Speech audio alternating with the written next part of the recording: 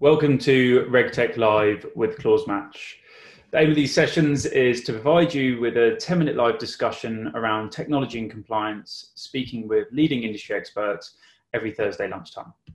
Today, I'm very pleased to be joined by Sarah Sinclair, one of the co-founders of ChangeGap. Sarah, thank you for taking the time to speak with me today. Would you mind giving yourself a quick introduction and a bit about your business, ChangeGap? Thank you, Freddie. I'm really excited to share this with you. I think it's a really good platform you've got here for exploring these issues and the things going on, and it's really relevant to the business that we're setting up in ChangeGap. So, after 25 years, I think it is, of contracting, going into various organisations, responding to gaps, one organisation at a time. It became quite apparent that the gaps were actually getting bigger rather than smaller. And that's not because people were getting their jobs, it's just a huge influx of innovation, digitization, artificial intelligence, and financial crises, and so on. And it feels that the more of this disruption going on and the more external influences, the harder it is for people to grab hold of that and really steer a clear path through and get traction. And it's very frustrating for the leaders of these financial services firms, spending money year after year and seemingly getting not value for money. So ChangeGap was an idea that we came up with, myself and my co-founder, and it's literally providing consulting services and technology solutions, linking together different solutions in the financial and regulatory space to try and make an impact. Great. That's great to hear that you've put together a business to solve key challenges around change and transformation projects, but this is definitely a topic that a lot of people talk about, but it's refreshing to hear that you're bringing people together to actually solve the problem. I want to start the discussion by exploring what are those different types of gaps from your experience working at lots of financial institutions. And if we can just start with maybe what the key gaps are and maybe some examples. Yeah, so we could probably spend a day or a week even talking about the gaps, but let's just focus on a few. So, I mean, it's well stated and reported that 70% of change programs fail, and apparently that statistic has been there since the 1970s. There's all sorts of reasons why they fail or don't deliver the value that they're promised to. There's other gaps like in compliance. I don't want to quote your quotes, but I think I saw this statistic that there's £1 trillion worth of unlocked value because of the lack of automation solutions, and the fact that that means that people are doing manual processes over and over again. So large compliance departments.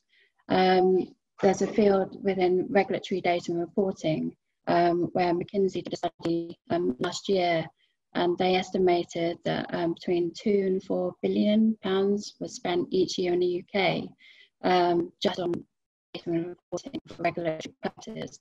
And that's just a fraction of the RegTech space. And having been in situations in a number of different firms where they've had this specific problem, I've seen the numbers and I've rescued a few.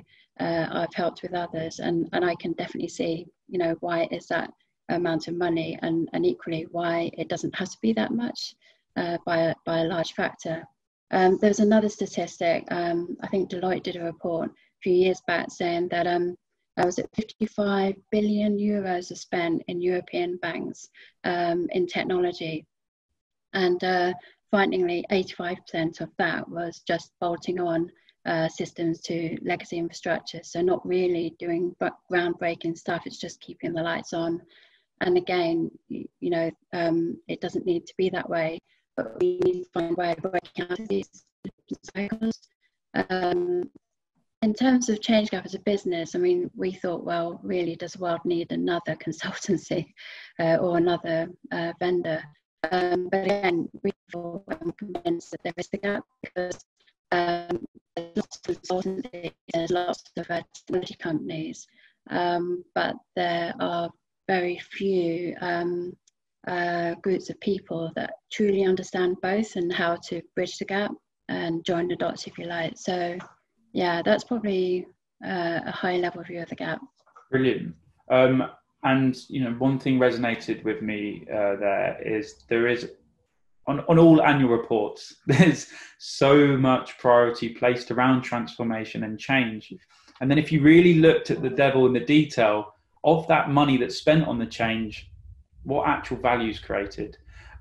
So, I mean, with the current situation we're in, do you see the current pandemic being an opportunity or a challenge for helping solve these problems you've just discussed?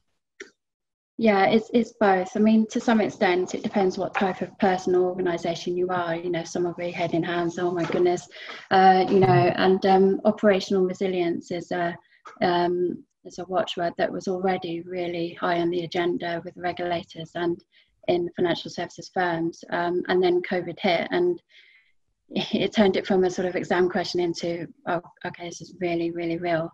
But it is an opportunity as well, because there's nothing like a crisis to force action and to sort of, stop people arguing about whether it's really important or an issue or not. So it's definitely an opportunity. I think in terms of going forward, I think people find it generally hard to deal with change and uncertainty, ambiguity, volatility, all of that stuff. And really, COVID is I say, just another crisis. I don't mean that lightly, because obviously it's really horrendous. But if you think about the financial crisis in 2008-9, we probably haven't totally recovered from that or learnt the lessons. So now we've got COVID, there's climate change, there's sustainability, there's going to be other crises coming through. So I think the biggest opportunity is actually to learn how to put things in place to help us on a more steady basis, and not just all be reactionary, but to proactively and consistently improve our systems and processes and people, our capabilities to deal with change. And so what are those sort of processes and steps that can be initially put in place to get the ball rolling around helping solve these challenges? Yeah. Okay. So again, another huge topic, which you could take out on its own. But I think if we think about where financial services is going at the moment, and this battle, if you like, between the fintechs and digital and more incumbent insurers, banks, and asset managers. Lots of people are trying to bet on who's going to win, or how the world is going to look in 5, 10, 15 years time. So I think actually the answer is not so much one or the other. It's going to be a blend, because digital is definitely good. It is more suited to the way you're living, and it has the opportunity to create a fairer financial services systems for individual consumers, and also small and medium-sized enterprises in particular. And a key part of making that happen without sort of doing away with banks or doing away with digital banks is actually considering what that future might look like. So open banking, open platforms, data sharing, something a bit more of an ecosystem. And a lot of people are talking about this. So I think it's about collaborating with other people in this space, understanding what might that future look like and how do we work together to get there. I mean, this all resonates with me greatly. I mean, some of the key takeaways from the discussion we've just had so far is that people by nature are hugely competitive. All the communication is around who's going to win? Fintechs, challengers, big institutions. And that's because people are stuck in their own siloed ways, which ultimately causes friction in how organizations, groups, people collaborate on implementing what they want to achieve, which is change. And I mean, I purposely summarized just that holistically because, you know, the lessons that can be learned from this aren't just on solving change in this topic, but just how change can be brought around for all of these current challenges that we're facing in the world. That being said, you touched on some really nice points at the end there. Leveraging on open platforms, connecting people who are best in class at their individual specialization and forming a strong ecosystem between them all is definitely the future best way of doing things. I mean, before we wrap this up, do you have any final thoughts? Yeah, I mean, obviously we've been thinking about this specifically in terms of our business because we want to make sure that we are really relevant and can have a big impact that doesn't repeat what someone else is doing, but equally, you know, helps make a difference. And you know, the problem solving, resilience, and the culture themes that I put in the title of this, they are the three things for me, because for the ecosystem to work, we need partnership, we need to work together, and there are big cultural issues across the industry, not just this industry, probably. The Bank of England are doing a great initiative. It's a 5 to 10 year initiative all around this, and culture and problem solving, how we can work together. It can't be one company or one firm or one regulator.